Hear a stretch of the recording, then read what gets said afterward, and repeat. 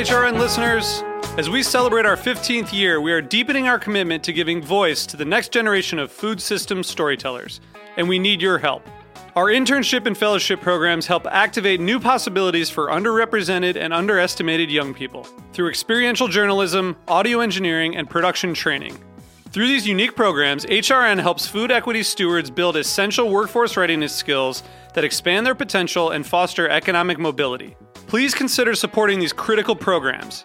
And with a minimum donation, you can be entered to win a dinner for two at an amazing restaurant in one of 8 cities and tickets to a concert at a great venue in one of those cities.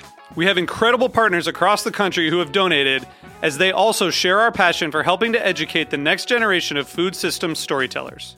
Check out heritageradionetwork.org/15 to donate and enter to win today. That's heritageradionetwork.org/15 to donate and enter to win today. And make sure you donate before March 31st. Thank you. Today's program is brought to you by Cane Vineyard and Winery, a Napa Valley winery committed to respecting the soil and dedicated to the creation of 3 Cabernet blends. For more information, visit cane5.com. I'm Leti Sue, host of Word of Mouth. You're listening to Heritage Radio Network, broadcasting live from Bushwick, Brooklyn.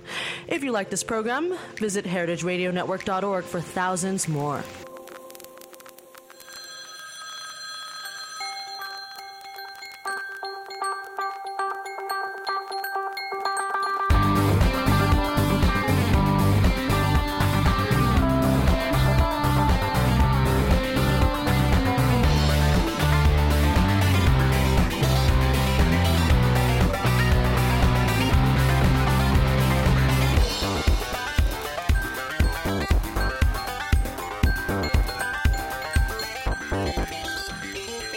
You're listening to Let's Get Real, the cooking show about finding, preparing, and eating food live here on Heritage Radio Network with me, Erica White. So here's some friendly travel advice for you from your favorite neighborhood radio hosts. Don't go to Iceland in the winter. Just a little tip. Oh, I know. You're immediately going to say, duh. I mean, that seems pretty obvious, right? I mean, who would go to Iceland in the winter? It's called Iceland, right? So it must be an ice-covered, frozen tundra, Arctic Circle, hell kind of place, right? Kind of like Boston is right about now this winter. I mean, why would you even consider going there anytime between September and April? Iceland, not Boston. Although, why go to Boston either? Who'd go to Iceland in the winter? Well, it turns out lots of people. Pretty crowded, lots of people. And while it isn't like a Superman-level Fortress of Solitude ice palace kind of place, it apparently, so I've heard, can be really nice there in the winter. Really nice. My friend Joelle went a couple weeks ago, and she said it was great, beautiful. And I had always wanted to go to Iceland, and so when a good deal came along in December, we decided to book it and go in February, thinking that that would be smart because the days would be slightly longer and the temps would be slightly warmer. And also February is supposed to be the best time and the best place in the world to see the northern lights in the winter. And that was something I've always wanted to do and see. So I booked a trip to go to Iceland the first week of February in the winter. And so that's what I figured would happen. We'd go to Iceland and we'd see the northern lights and it would be beautiful and this amazing thing. And it would be, we'd be basking in this sparkling, crystalline, clear aired nighttime with fantastical colors in the sky. And we would sit in these natural thermal hot springs in glinting sunlight by day and eat reindeer tartare at hip new Nordic cuisine hotspots and drink local beer with friendly Scandinavian locals at night, right? Sounds great, doesn't it? Well, it didn't quite turn out that way. But I should have known because there were signs. There were signs, and I saw them. I saw the signs. Quote, Ace of Base. I saw them. Now let me explain what happened. Sorry, I'm a little congested. So yes, I booked a winter trip to Iceland, and yes, I knew the weather risks and the short hours of daylight would be a factor. Yes, I know. Short hours of daylight, I know. I get it. I looked it all up. But I was okay with all of that because I like off-season travel because I don't really like people that much, and people tend to travel in season. And I like not being with so many people, and I like not spending a lot of money, and off-season travel is also cheaper, and I'm thrifty, and we've established that many times well before this. So we're going to back up a few weeks. We're going to back up a couple weeks to late January. Now, our trip has already been booked at this point for 2 months. I booked it in early December. The plan is set. The die is cast. The trip is set in stone. And remember that phrase, set in stone. Weather be damned, we're going. But the signs were there again. I saw the signs. I didn't heed them, but I saw the signs. If you can recognize the signs, but you don't heed the signs, then you're stupid because signs are there for a reason. But first, before we left for our trip, end of January, Adam, my husband, had made a plan. He had booked himself to go on a little trip to a model railroad expo in Springfield, Massachusetts, the last weekend in January. Now, he's into N-scale trains, and if you don't know anything about model railroads, I mean, who does? N-scale is the teeny tiny scale of train. Like, each train car of the train is like the size of like an adult man's finger. That size. And like if you put people in your N-scale, their heads have to be made from like poppy seeds. That's how small N-scale is. It's like a 16th of an inch to an inch, something like that. Really small. So Adam's into N-scale railroads these days, and that's okay. You know, everyone needs a hobby. And so he goes off to Western Massachusetts, to Springfield, to spend the weekend with his nerdy old man train buddies, who I call the 60-year-old virgins. And I work all weekend. I'm booked, and I'm working all weekend, and everything's fine. That was the plan. But, what's upon us? Oh, the biggest snowstorm about to hit New York City in the history of the world is coming. Snowmageddon, to beat all Snowmageddons, is bearing down on the East Coast, and oh my God, it's going to be the end of the world. So he speeds home from his train meeting to beat the storm, makes it home just in time. I, in preparation, because what do you do when a big storm is coming? You cook. I make lentil soup and chicken soup in anticipation of days and days of endless snowbound weather. Like, we're going to have snow up to the second-story windows, and we're all going to be trapped inside for days, according to Mayor de Blasio, who I really like, by the way. The end is near. Reconcile with your God. At least that's how The Onion put it. There were news reports coming out of locked entrances and crowd control at places like Whole Foods and Trader Joe's. They couldn't even let people in anymore. It was so crowded. People were freaking out about starving through a New York storm without their, flaxseed tortilla chips and their almond milk, because people were going to die if they didn't get their food. And the lines were going out the door, and everything was shut down. But we were okay. Adam returns home, comes home, thrilled with his train-filled 3 days away, walks into the apartment door, drops off his bags. Everything is fine. We're waiting for the storm to really get going, to approach. It didn't really. It sort of fizzled, as you know. Feeling smug in the fact that we had booked our upcoming trip to Iceland for the following week, not the week that was about to get wiped off the planet by the storm. So we're feeling good about that. Good job by us. Woo. Scored a point there. So we sit down for a nice hot bowl of my lentil soup that I had made, and Adam mentions that his throat's kind of scratchy. He's not feeling great. He thinks he's just dehydrated.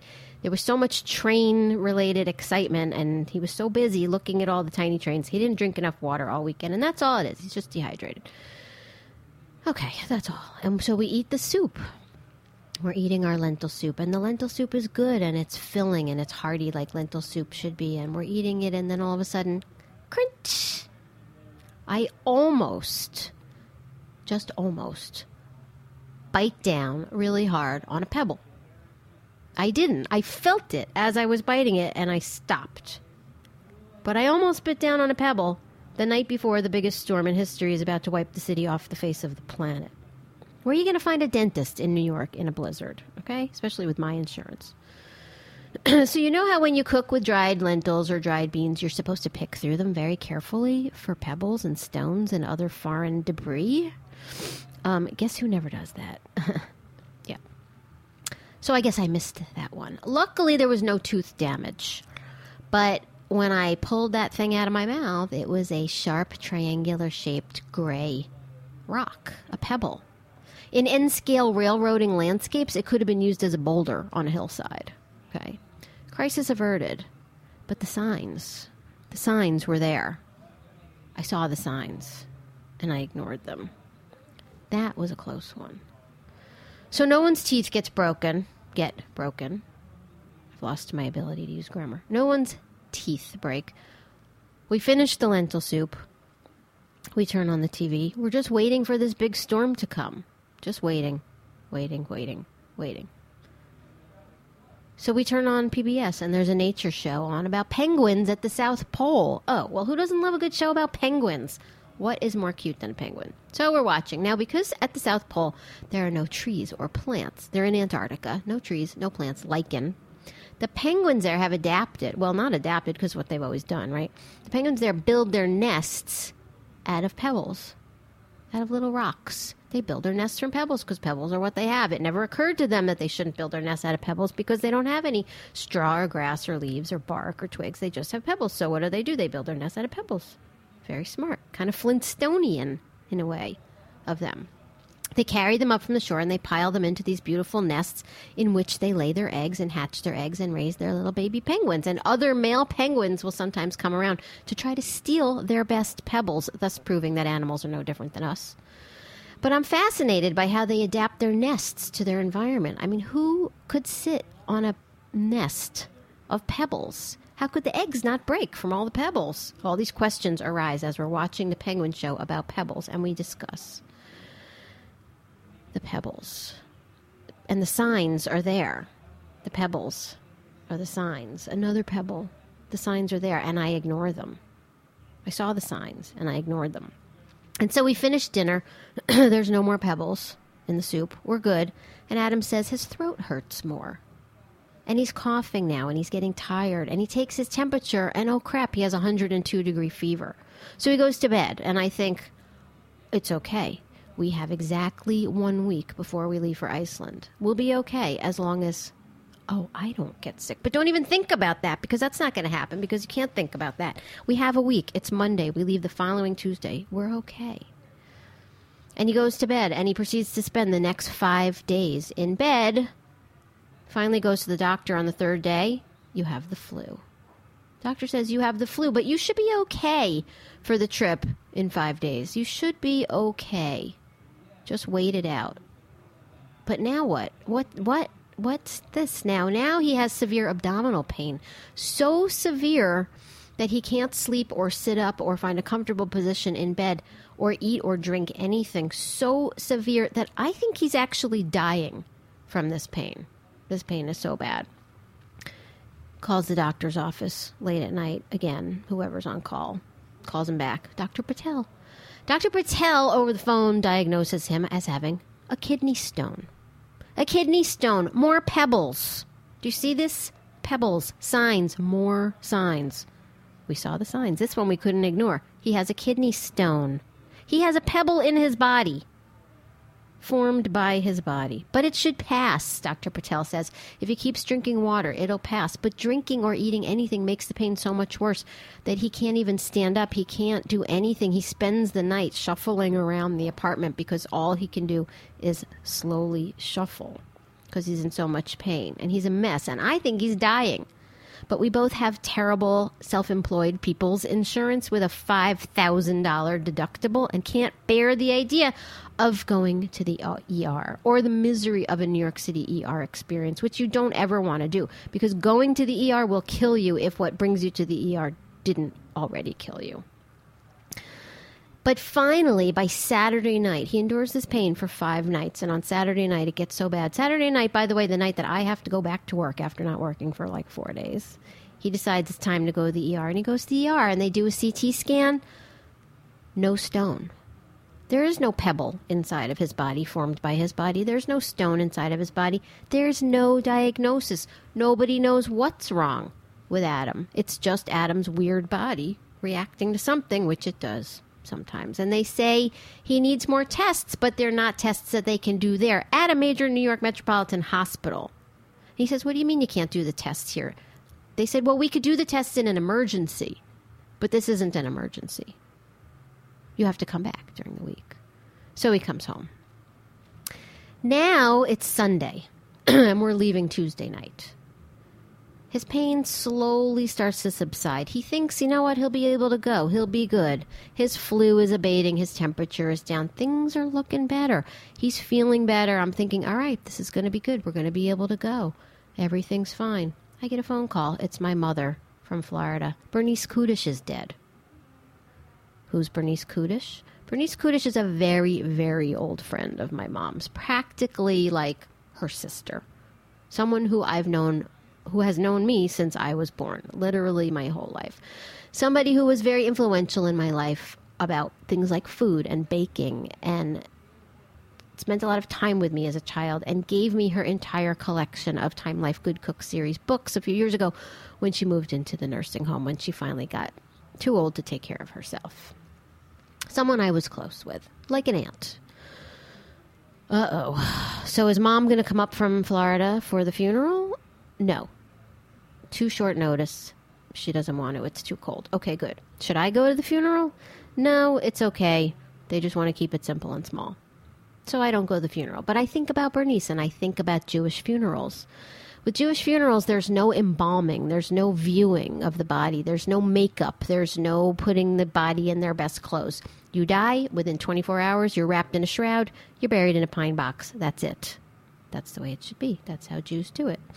And then at the funeral, all the mourners stand by the grave, and they all put little pebbles on top of your grave to make sure that their beloved is securely buried and in the ground, and everyone participates in the process. It's kind of beautiful that way. Everyone puts a pebble on the grave. Pebbles. More signs. The signs were there. I ignored them. So Adam's feeling better, and it's Monday morning, the day before we're supposed to leave for Iceland, and I go into the city for a meeting. Oh, with my new agent, by the way. Had to drop that. And I come home, and my throat's scratchy, and we're now leaving in 30 hours, and I feel hot and flushed and tired, and I take a nap, and then I take my temperature, and I have 102 fever, and now I have the flu. So I go to bed. First, I call the travel company with whom I had booked the trip, and no, your trip is not refundable, non-refundable, non-transferable. Sorry, didn't you buy the travel insurance? Well, no. I didn't. Oh, well, it's too bad. It's set in stone, so to speak. Who buys travel insurance? I guess I do from now on. So I go to sleep and spend the all night shivering with fever and chills and sweating and wondering if I should get on a plane to go to Iceland the next day. And the next day, I'm still sick, but Adam's better, but he's still in pain, and it's Tuesday morning, and if we're going to go to Iceland that night, we need to pack, and we need to leave by 4:30 that afternoon.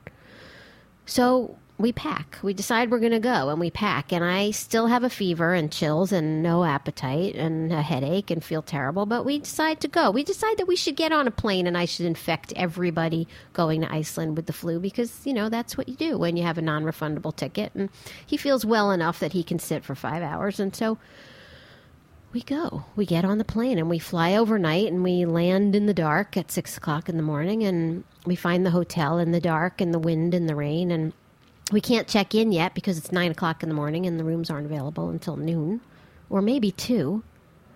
And it's pitch black because the sun doesn't come up until 10 a.m. and the whole city of Reykjavik is covered in ice. Well, it is called Iceland, but apparently that's really unusual to be covered in ice. The whole city is covered in ice and slush, and it's pitch black, and our hotel is a 20-minute walk from anything, and we're starving, and the breakfast buffet at the hotel is $30 a person, and it only starts being included in our package the next morning. And so we stumble into downtown Reykjavik, and we find a place that has breakfast for $25, which apparently is pretty standard, after all, for Reykjavik, because things are so expensive there, because it's a tiny island, and they have to import it all. And we think that we may actually be insane people. But we saw the signs, and we ignored them. Now, the rest of the trip doesn't get much better than that. Certainly not worse. The weather is crappy. There's heavy cloud cover. There's fog and slush and wind like I've never felt wind before, and rain and mud everywhere, and it messes up our plans, and we don't see the northern lights, and we barely see the mountains, and the waterfalls and the geysers are there somewhere in the fog and the rain and the wind and the clouds and the mud and the slush. We go there. I don't really remember seeing them that much, and the food is okay, but really expensive. But I don't want to give the impression that Iceland is a bad place to go, because I think that in the summer, it's probably an amazing place to go. And I probably should have done that. But in the winter, with the flu, in the dark, maybe it's not the best choice. But the signs were there, and I ignored them. Oh, and the entire place is made of rock. So as soon as the sun comes up at 10 o'clock in the morning, I start to notice it. There's no grass. Well, there's a little grass, but not really much grass. But there's rock everywhere. The highway medians are piles of lava rock. The landscape is just hardened lava crust. It's rock everywhere you go. The whole place is one giant volcano, basically. I mean, it's an island. It's a giant volcano made up of 100 little giant volcanoes, which is really cool and fascinating. Again, if you could see anything, and I didn't have the flu, and all the sidewalks and roads aren't covered in ice, which only lasted the first day, by the way. And then it melted off overnight in the endless rain. And I notice after the ice melts, or as it's melting, that on the slippery sidewalks and paths, instead of sand or salt, like we randomly toss here with great abandon, instead of that, they throw crushed lava rock everywhere. Little black crushed up pieces of lava rock. Little pebbles. More pebbles. Pebbles everywhere. Pebbles all over the ground. Pebbles stuck in the ridges of my boots. Pebbles tracked into our hotel room. Pebbles stuck in my feet. Pebbles everywhere.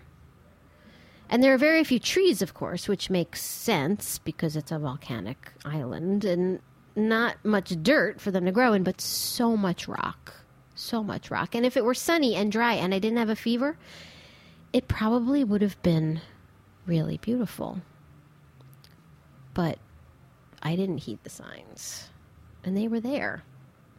Okay, we're going to take a very short break. And when we come back, a little less about Iceland.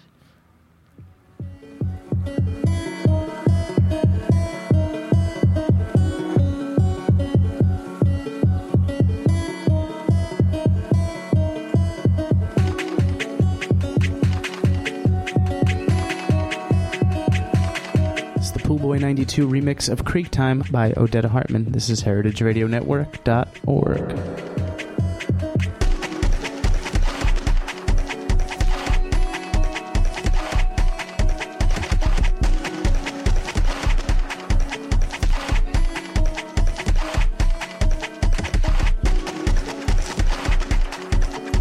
This is Chris Howell from Cane Vineyard and Winery, calling in from Spring Mountain above the Napa Valley. Thank you for listening to this show. In our industrial world of highly processed food and wine, we support the values of Heritage Radio Network. All of us at Cane encourage you to seek out individuality and beauty in everything you eat and drink. To learn more about us, go to cane5.com.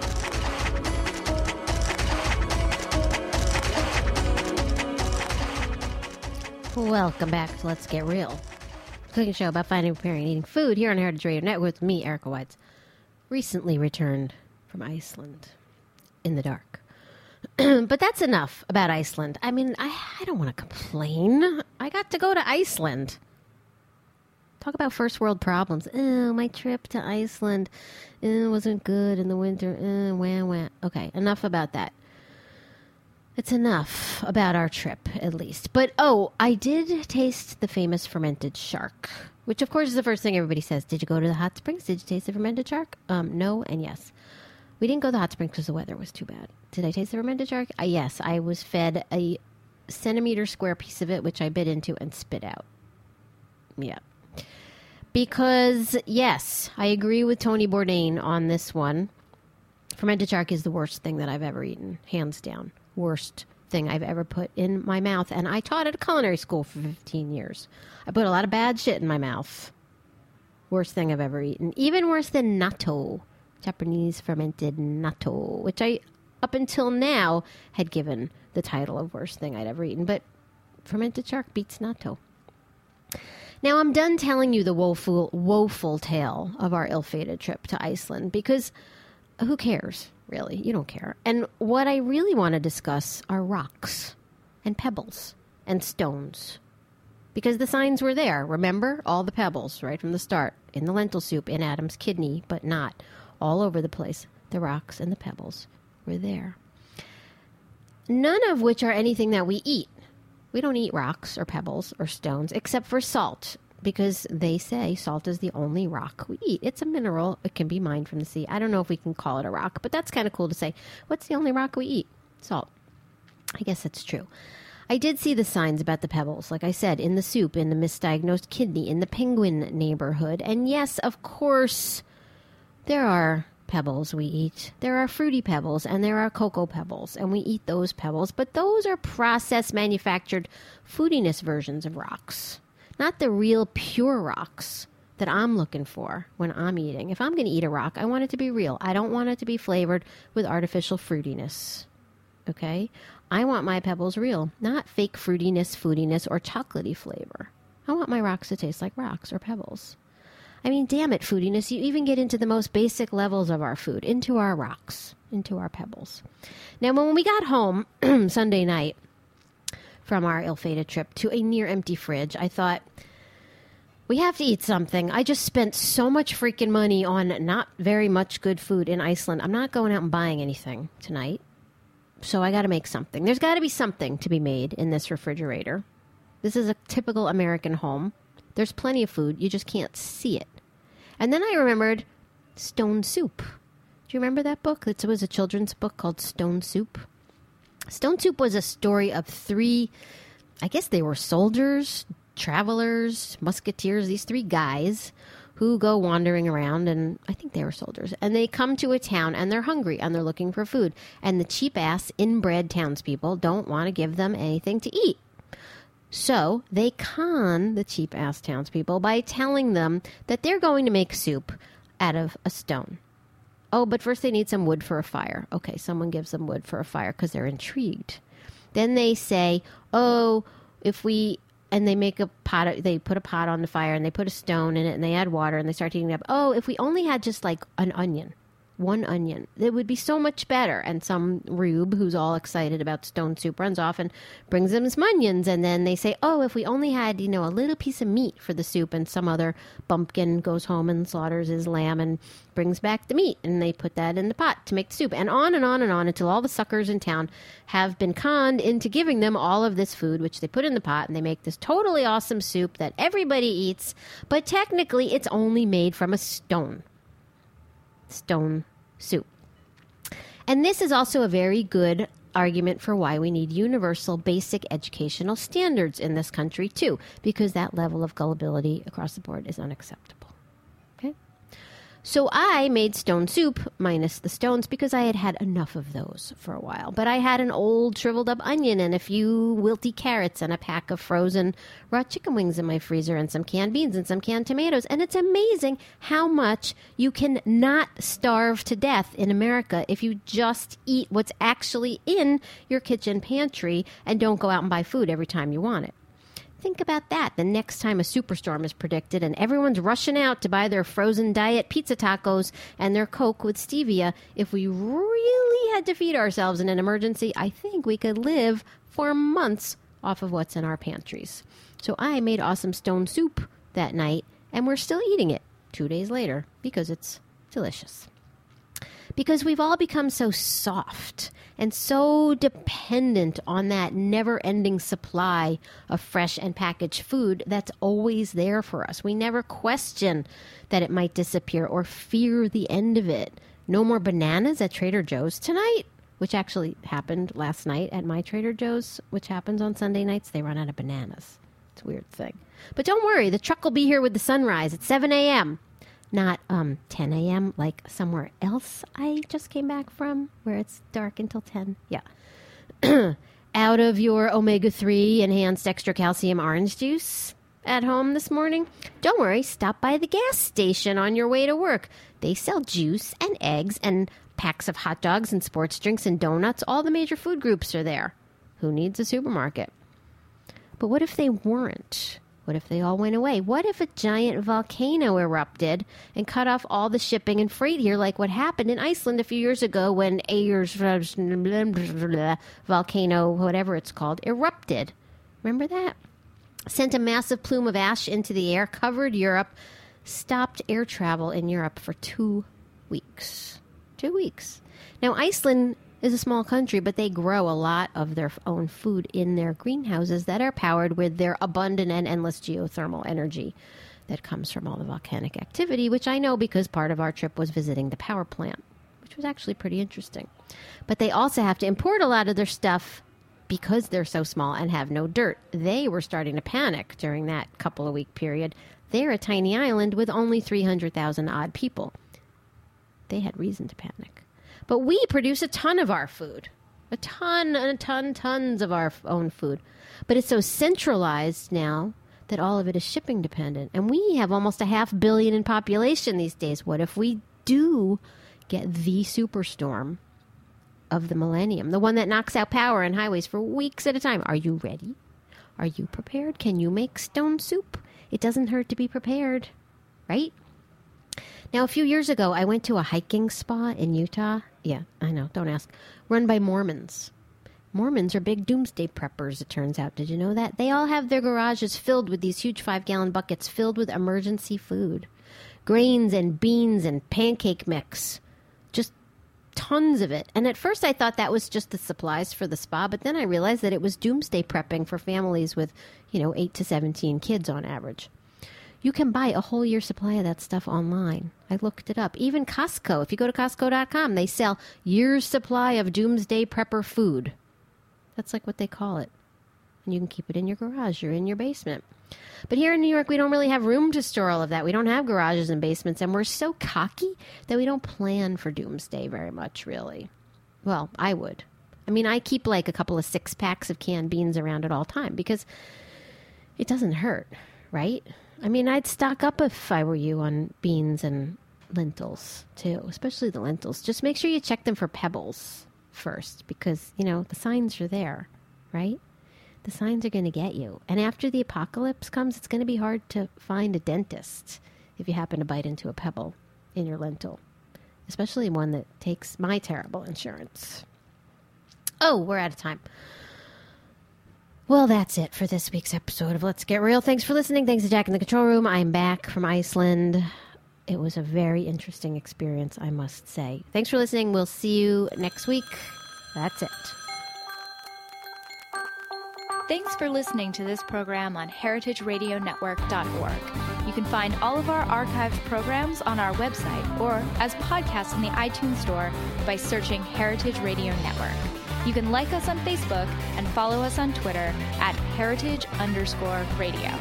You can email us with questions anytime at info@heritageradionetwork.org. Heritage Radio Network is a 501c3 nonprofit. To donate and become a member, visit our website today. Thanks for listening.